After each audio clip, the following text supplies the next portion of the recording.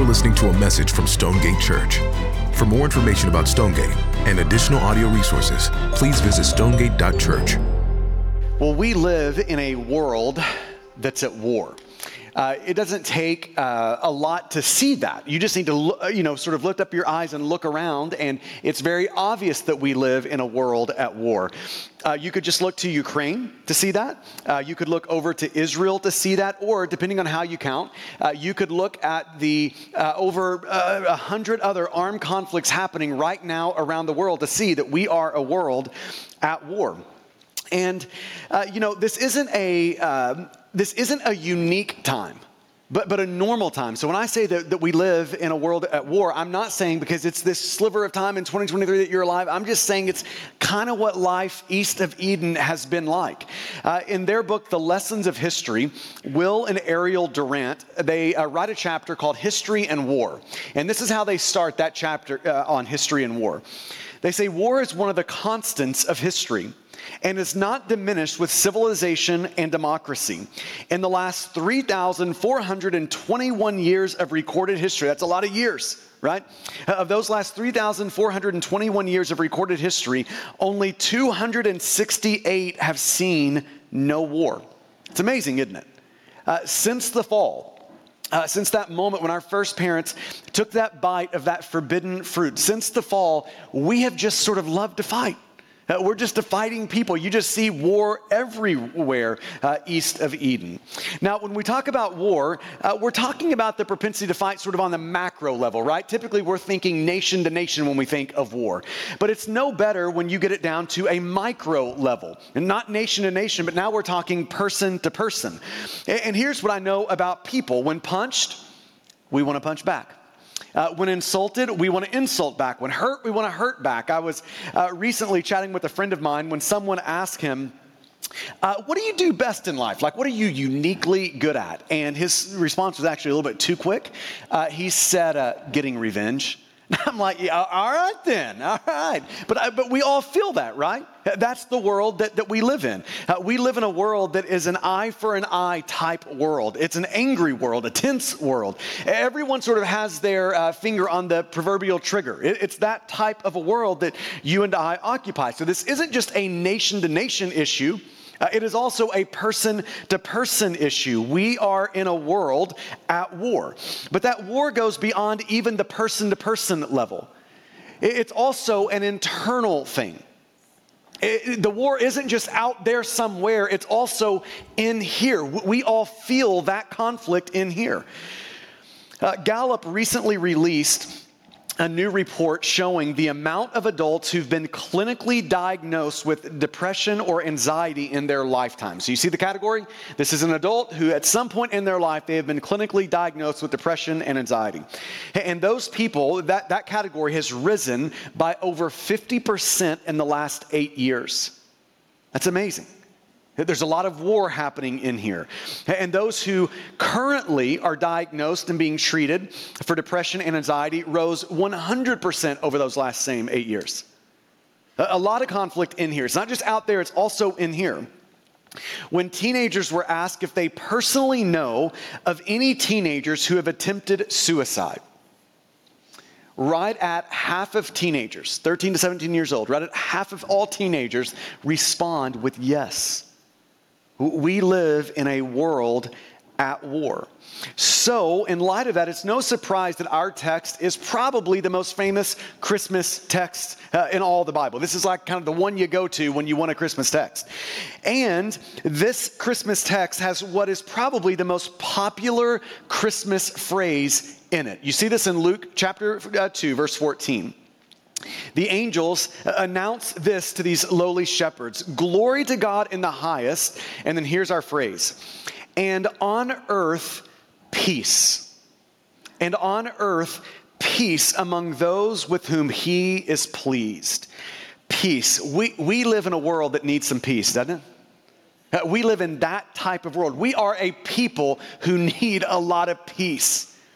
And that word peace is a pregnant word in the Bible. It is full of rich biblical meaning. So here's what I want to do today. I just want to hold up this word peace for us and just hold it up for us to see and enjoy. What does the Bible have to say about it? How does the Bible interact with this word? What does the Bible show us about this word peace? And I want to do that by asking 4 questions about that word.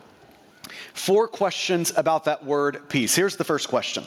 What is peace? Like when we're reading that word in the Bible, what is it? It's a big word in the Bible. It shows up over 375 times throughout the scriptures. So you're just automatically seeing this is an important word in the scriptures. And 5 times in the Bible, this is how God is described. He's described as a God of peace. So we're just instantly learning right off the top from the scriptures that peace is not just sort of a state of being. Peace is first and foremost a person. It is God himself. God is a God of peace. Now, the Hebrew word for peace, if you're to go back in the Old Testament and find everywhere your Bible, the word peace shows up, it's the word shalom. That's the word you're seeing in the Old Testament. It's the Hebrew word for peace. But our word, peace, the English word, it just can't really bench press the whole weight of that word shalom. That word shalom is a rich, robust word. So when we use the word peace, just think about in your common vernacular when the word peace shows up. We typically mean by that there's an absence of conflict, that there's a ceasefire between, enemies. We mean these sort of things. Maybe we mean it's this nice inner feeling that we have. We mean those sorts of things typically when we think of peace. But that word shalom is bigger than that word. It's heavier than that word. It means to be whole, undivided, uninjured. It's a word to describe life with everything bad taken out and everything good put in.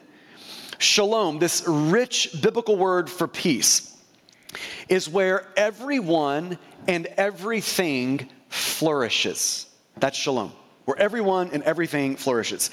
Listen to Cornelius Plantinga describe shalom. He describes it like this.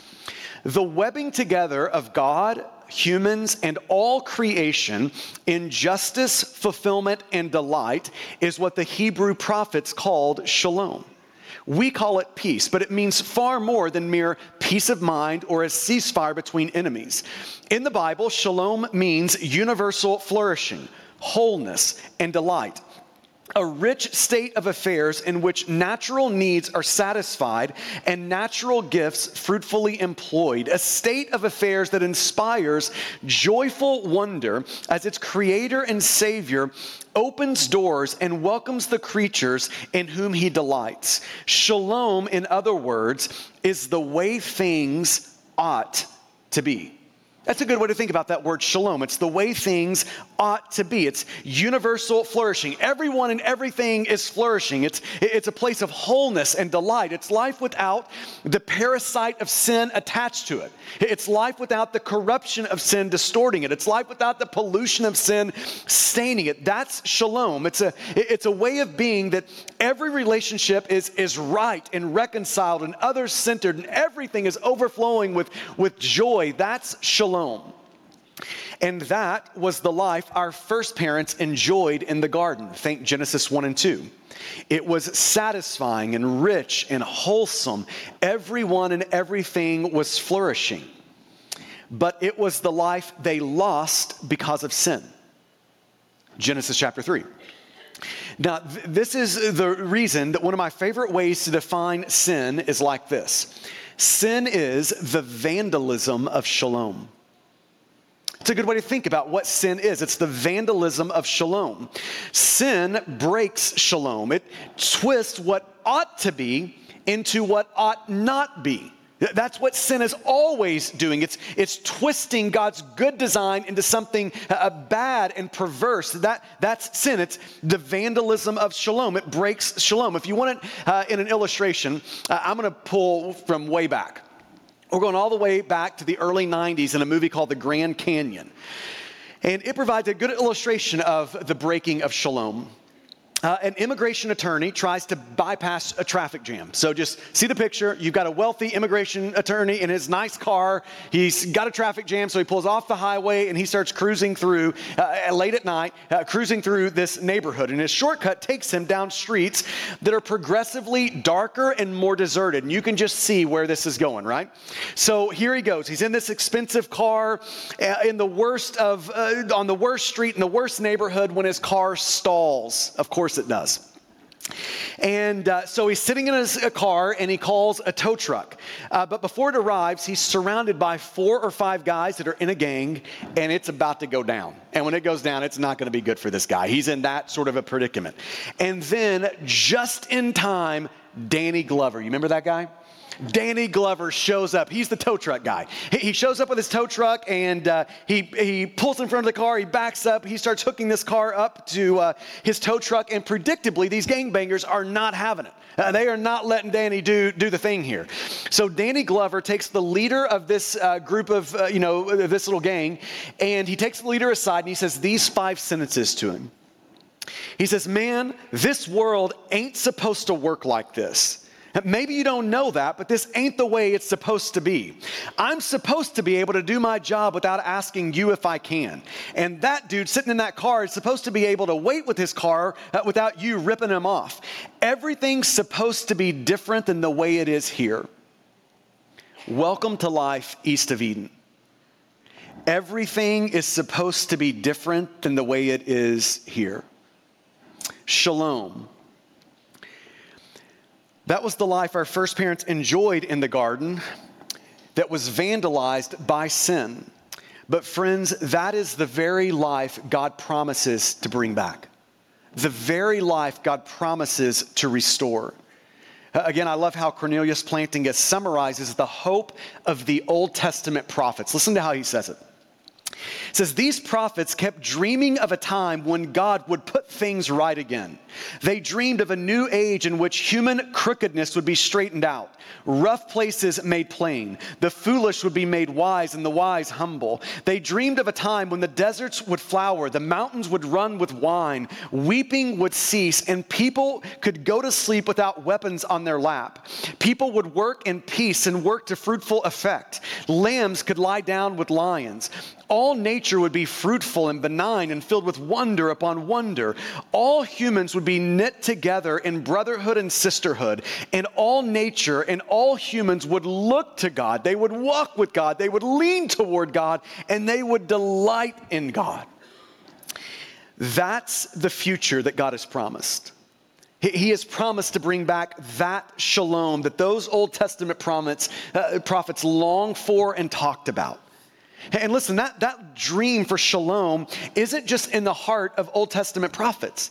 That dream for peace, that dream for shalom lives in every single human heart. Because every human heart has been stamped with the remembrance of Genesis 1 and 2. When shalom was a reality. When things were as they ought to be. Not like they are now, like they ought not be. Right? That dream lives in every human heart. So the question of the Bible is, how will God do that? How will God bring that peace, that shalom? How will God fix this broken world? How will he get this world back to the way it ought to be? How will God do that? Well, on a night 2,000 years ago, the angels in Luke 2 unveiled the answer. God's remedy for what sin has vandalized. God's remedy for everything that has ever terrorized you and I. God's remedy, his plan was surprising. He had a surprising plan to bring peace into this world. His plan was a baby. That was his plan. It's probably just not the plan I would have gone with, but this was God's plan to bring peace into the world. It was a baby. So picture with me for a moment. Picture the battle between all that is good in this world and all that's bad in this world. So on one side, you have Satan. And you've got all the shalom vandalizers over here. You've got all of his big bullies that just break and distort all that God has made. You've got Satan and all of his army of big bully shalom vandalizers. That's one side. Then over here, you have God. And God's got his army. And now they have come to the battle. Satan has marched out his army of shalom vandalizers, these big bullies. He's got them all lined up, ready for battle. And here's God on his side. And God doesn't send an army out to the battle. God sends one person out to the battle. God inserts into the battlefield, sends out into the battlefield one thing, a little baby. That's God's plan. This is how shalom is coming. God's answer to the shalom-destroying bullies of the world is not to get a bigger bully. It's to get a baby, born in Bethlehem in a little manger. That's God's plan. This is how God is bringing that shalom back, the way things ought to be. Question number 2. Where is peace most important? Where is peace most important? So we have the promise of peace, and that promise is going to come through the promised one, the serpent crusher. That serpent crusher, Jesus, that little baby in a manger, is going to be the one that brings about peace. But where do we need that peace? Where is peace most important? Where do we need peace first and most in our life? Answer: with God. With God. That's the most important place of peace. It's with God. Charles Wesley was right in his lyrics. Hark the herald angels sing, glory to the newborn King. Peace on earth, and mercy mild, God and sinners reconciled. There is no peace on earth without that last phrase, God and sinners being reconciled. Shalom will never be enjoyed. Things will never be restored in your heart, in my heart, in this world. They will never come back to the way they ought to be without this first happening. God and sinners coming together and peace being made right there. Let's maybe address it this way. What do you think is the biggest problem in the world? Imagine someone comes to you, they have a piece of paper. On top of that piece of paper is define for me. Tell me about the biggest problem in the world. Now you get 10 minutes to write your answer. What would you say about the biggest problem in the world? There's a lot of really bad problems in the world. There's a lot of big problems in the world. There's a lot of great problems in the world. Is it poverty? Is it a lack of education? Is it disease and sickness? Is it war? Is it starvation? Is it moral disintegration? I mean, all those are serious, big problems. Are those the big problems? Like, if you can just get this one fixed, does everything else become fixable? Is it that problem, the great problem? Are one of those it? But according to the Bible, none of those are it. All of those are problems, but none of those are the great problem. All of those problems are just symptoms of this one great problem. According to the Bible, our great problem is we are at war with God. That's the problem. We are at war with God. Our greatest problem is Romans 5:10. We are enemies of God. Hostility now characterizes the relationship we have with God. That is the greatest problem in the world. Hostility with God. We are at war with God. And that hostility runs in two directions. It goes from us to God.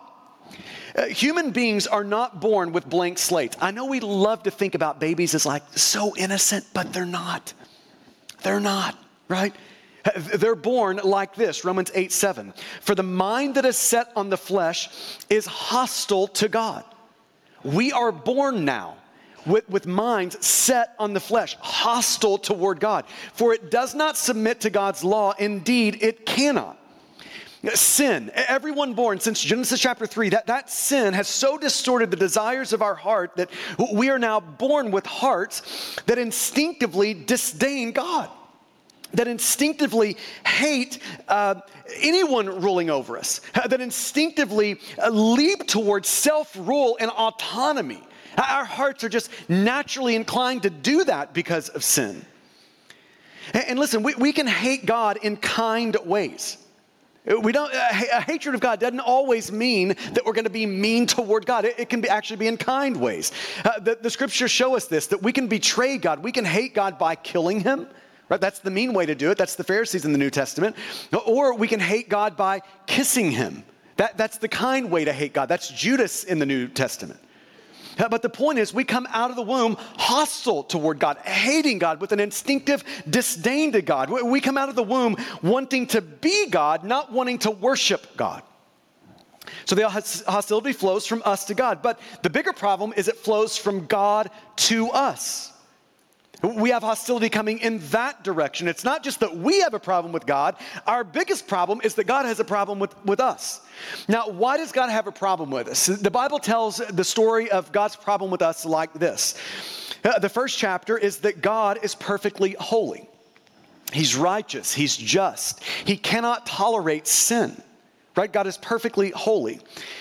The second chapter is that we have sinned against God. The Bible views sin as rebellion or treason against God. Rather than submitting to God's rule in our life, we want to jerk God off the throne. We want to sit on the throne and we want God to follow us. It's treason. That's what sin is. It's rebellion against God. So God's perfectly holy. Chapter 2, we've sinned against God. And here's chapter 3. Our sin has rightfully provoked God's wrath. Rightfully. So God's wrath is not undeserved. It is deserved. We have rightfully provoked God's wrath by our sin. Listen to how Paul talks about it in Ephesians 2. Paul says, "And you were dead in the trespasses and sins in which you once walked, following the course of this world, following the prince of the power of the air, the spirit that is now at work in the sons of disobedience, among whom we all," here's how we're born. "We all once lived in the passions of our flesh, carrying out the desires of the body and of the mind, and were," here's God's problem with us, "by nature children of wrath like the rest of mankind." I can't read that phrase, "by nature children of wrath," without a chill going down my spine. That is Paul saying that because of our sin, if something doesn't change, we will one day experience the unrestrained, nothing held back wrath of God that will lead to our total undoing forever. That's what Paul's saying there. And friends, that is our greatest problem. It is your biggest problem, my biggest problem. And if war with God is our greatest problem, that means that peace with God is our greatest need. Your greatest need. My greatest need, peace with God. Our greatest need is for peace to replace the hostility. Our greatest need is to regain the relationship that we have lost with God. And that's one way of talking about the Bible's main question. The Bible's main question is, how will enemies ever be friends again? How can peace replace the hostility between God and people? How will that ever happen? Can it happen? And the Bible's answer is yes, it can happen. How will that happen? Romans 5:1. "Therefore, since we have been justified by faith," Paul announces, "we have peace with God through our Lord Jesus Christ." That is the good news of Christmas. God's solution to our greatest problem is a little baby. And that little baby grew into a man who lived perfectly in our place. And that man was pinned to a tree. And there on that tree, he died for our sins. On that tree, all of God's wrath that was going to ruin us and undo us, it ruined him. It undid him. Jesus did not come in the first advent, 2,000 years ago. He didn't come to settle the score with us, to get us back. Right? He didn't come to settle the score with us. He came to settle the score for us.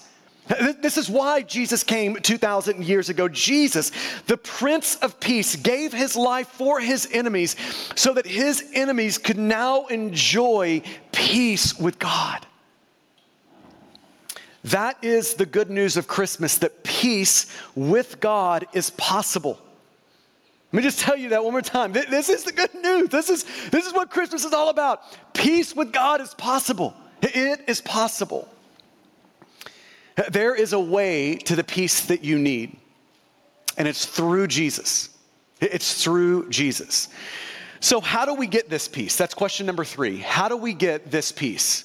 If this is the greatest thing we need in our life, how do we get this peace? Well, Luke 2:14 points us in the right direction. Glory to God in the highest, the angels announce. And on earth, peace. There's our word. On earth, peace. Now, who's going to get that peace? Here it is. Among those with whom he is pleased. Peace is for the category of people that this is true of. Among those with whom he is pleased. So you have to be a part of the people that God is pleased with if you want the peace of God. So how do we become a part of those people? How do we go from an enemy of God to someone God is looking at and saying, I am pleased with them. I love them. It's no longer wrath coming toward them, but my warmth and welcome is now coming toward them. How do we become a part of that group of people? Well, there's really two options that human beings have explored. There's two ways that all the religions of the world are going to point us toward. Here's the first way. We work to achieve peace. That's one way people have tried to get this peace. We work to achieve that peace. So this way is all about you getting to work, you earning the pleasure and the peace of God. That's the option that most people in this world sort of explore, is you work to achieve it. You do enough to feel like to yourself that you're okay, and surely God will be okay with you. It's working to achieve God's pleasure. And by the way, this is how every religion outside of Christianity approaches God. This is how every religion outside of Christianity tries to get the peace of God.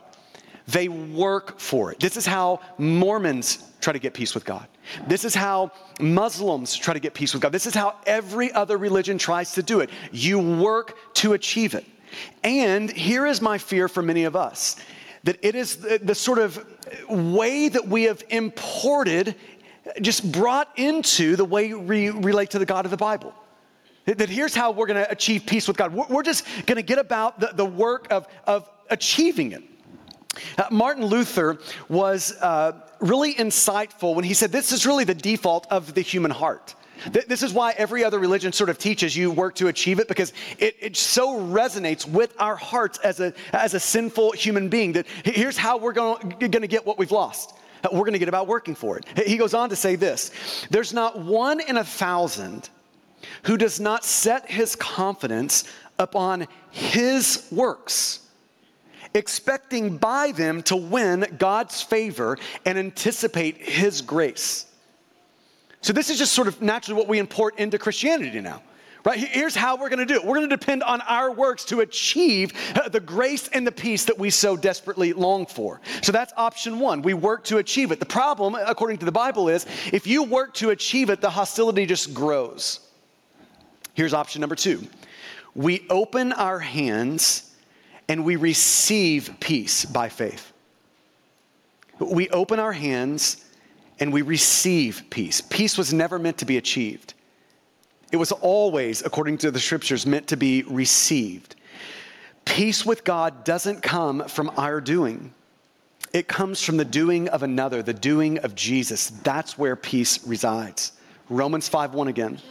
Therefore, since we have been justified by, not your works, not you getting about doing a lot of things to achieve it. We have been justified by opening up the hands of faith, justified by faith. We have peace with God through our Lord Jesus Christ. Here's what Paul is announcing to every enemy of God. He's announcing that any enemy, doesn't matter how much of an enemy you are, how many bad things you've done as an enemy, that any enemy coming with the empty hands of faith, trusting in the life, death, and resurrection of Jesus, can have peace with God. That's what Paul's announcing. Any enemy opening up their hands by faith can receive peace. And not just the absence of conflict, but the restoration of a wholehearted friendship with God. This peace, it's the most important peace you can have. So can I just ask you the question, are you at peace with God? Do you have peace with God? It is the most important question of your life. It doesn't matter if you get every other question right in your life. If you get this one wrong, your end will still be ruin forever. Do you have peace with God? Is there still hostility between you and God, or has peace been made? Have you surrendered to God right? Coming to him with the open hands of faith, saying to God, I am not trying to achieve this. I am receiving the life, death, and resurrection of Jesus. God, rescue me, save me. Has peace been made with you and God? It's the most important question of your life. Question number 4, and we'll end here. What does peace, this peace that we're talking about with God, what does this peace with God do to a person? What does peace do to a person? Here's what the scriptures tell us. Peace with God makes us peacemakers. Peace with God makes us peacemakers. This is why Jesus says in Matthew 5:9, blessed are the peacemakers, for they shall be called sons of God. Blessed, he said, whole, happy are those who are peacemakers. Those who have received the peace of God that are now reflecting that peace out into this angry, tense, trigger-happy world. Happy are those people. Blessed are those people. This is Jesus saying that, listen, every time we make peace, we are offering our world a tiny preview of the world to come, where shalom resides, where everyone and everything is going to flourish. We're giving tiny little previews of that every time we forgive, every time we crucify bitterness, every time we let go of those grudges. I love how Paul encourages us toward this in Romans chapter 12. This is like really the peacemaking verse, right? Here it is in Romans 12. If possible, so far as it depends on you, live peaceably with all. If possible, so far as it depends on you, live peaceably with all. I love that verse because it's hopeful. Live peaceably with all. That should be the goal of every peacemaker. Everyone who has tasted the peace of God, this is the goal. We want to live peaceably with all. That's the goal of our lives. So that's what we want to do with our life. So it's hopeful, but it's also realistic. If possible. If possible. Paul knows that there are some conflicts that cannot be resolved like right now today. There are some things that will not be resolved right now. And there's even some conflicts that won't be solved on this side of life. It's going to have to wait to the next life for some conflicts to be solved. So he knows that. He's realistic in that, if possible. But it's not just hopeful, it's not just realistic, it's also weighty. Look at what Paul says to us. If possible, so far as it depends on you, live peaceably with all. So Paul's saying there's sometimes it's not possible, but if it's not possible now, either right now or in this life, if it's not possible now, Paul's saying it cannot be because you're refusing to forgive. It cannot be because you want to hold on to that grudge. It cannot be because that root of bitterness has just grown up in you and you won't crucify it. It cannot be for that. It might be because they won't own their sin. It might be because they won't repent of their sin, but it can't be because you're holding on to these things. It can't be that. If possible, so far as it depends on you, live peaceably with all. The longer I'm in ministry, the more I'm convinced that this is the area where people are most likely to draw a line and say, God, I will not go across it. I will not do that. I will not forgive them. I will not crucify this bitterness. I will not let go of that resentment. I will not let go of that grudge. God, you can ask anything of me, but I am not doing that. Those people know what they did. And if they want reconciliation, this is what they're going to do. They're going to have to crawl to me. They're going to have to grovel a lot, and they're going to have to beg for some peace. That's the only way we're going to get there. And friends, that is anti-gospel. It's anti-gospel. It's anti the way God has treated you. The gospel is the good news that God moved toward you when you were not a friend, but an enemy. He moved toward you when you were an enemy, and through the life, death, and resurrection of Jesus, he made you friends. That is the good news of Jesus. At the heart of the gospel is peace. At the heart of the gospel is reconciliation. We have been brought back into God's family, adopted into his family, made friends again. And friends, when we taste that reconciling peace of Jesus, we give that peace to others. So will you bow with me?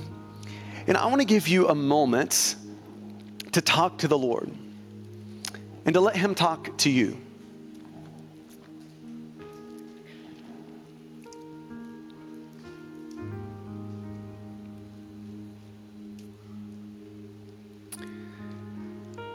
Most of us in here right now are harboring bitterness.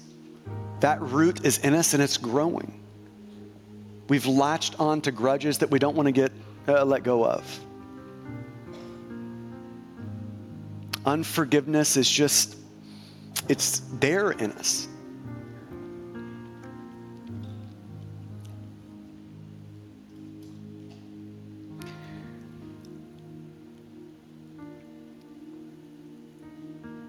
Who are you harboring that bitterness toward? Will you just ask the Lord to give you a name, a face, just to show you that? It probably isn't going to take you long. Who are you harboring resentment toward, withholding forgiveness toward?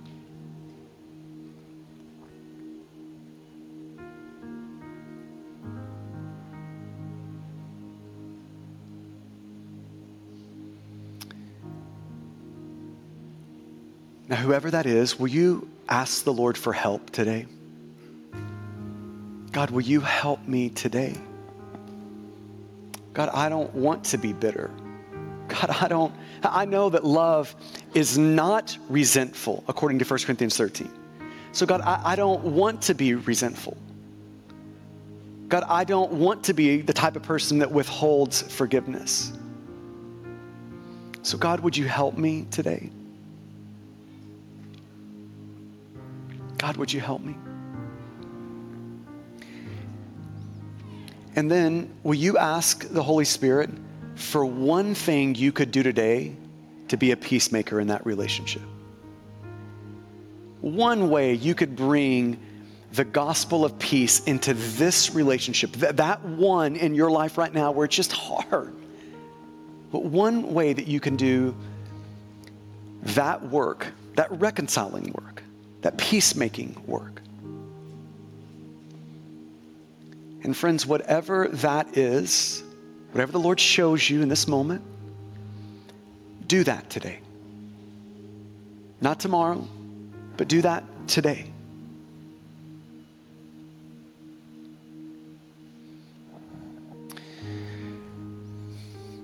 And that sort of work is always going to be impossible until we're at peace with God.